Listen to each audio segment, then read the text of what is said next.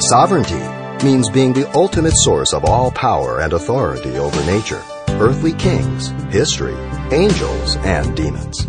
And coming up, Pastor Xavier Reese of Calvary Chapel, Pasadena discusses the only one who can make that claim on today's Simple Truths. God is sovereign. Sovereignty is the right to do as God pleases with His creation.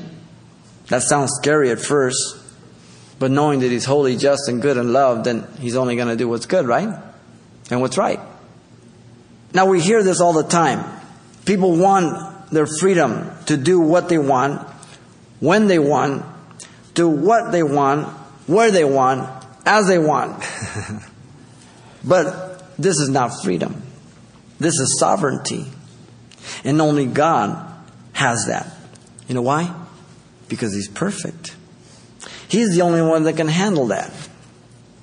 Because whatever God does, He does perfectly. He can't make the wrong decision. He doesn't have to discern between valid information and invalid information. And whatever He decides, that's the best scenario. Now, when you understand that's the type of God you serve, then when we get into these weird circumstances and difficulties of life, then it's much easier to entrust ourselves to Him. In Habakkuk chapter 1 verse 6, the prophet Habakkuk had a problem with the sovereignty of God as he was going to use the Chaldeans to discipline Israel. God says, "For I will work a work in your days which you will not believe, though it be told you." Sovereign. God's sovereignty took the Chaldeans to punish and to chasten the nation of Israel. I think of Nebuchadnezzar as he was turned to a beast for a while. When he came to his senses, in Daniel 4:35 says, "And all the inhabitants of the earth are reputed as nothing. He does according as He wills in the army of heavens and among the inhabitants of the earth, and no one can restrain His hand or say to Him, 'What have you done?'" Boy, you want to find a great definition of sovereignty. It's right there. Isaiah exemplified God's sovereignty as God calls Cyrus in Isaiah 45:1.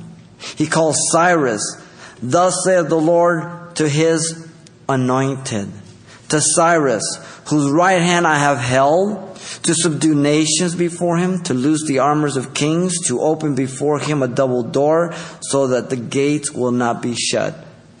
He gives them the plan of how to conquer Babylon. Through the levee gate by deflecting the Euphrates River that was left unlocked that night. Sovereign. God, it's not fair. You used a pagan king. Sovereign. He used Balaam's jackass. Sovereign. God uses who He wills, when He wills, how He wills. And it's the perfect choice. You've been listening to Simple Truths, a daily devotional with Pastor Xavier Reese. And coming to Calvary Chapel, Pasadena, it's the Simple Truths Conference 2017. Join us Saturday, October 7th from 9 a.m. to 3 p.m. along with educator, author, and speaker Brian Osborne for a cutting-edge yet practical presentation dividing fact from fiction when it comes to creation and evolution. Special music and a time of worship will be led by the Heritage Band. It's a free event with an optional lunch provided by In-N-Out Burger for just $10. It's the Simple Truths Conference, Saturday, October 7th at Calvary Chapel, Pasadena. For more details and directions, log on to CalvaryChapelPasadena.com.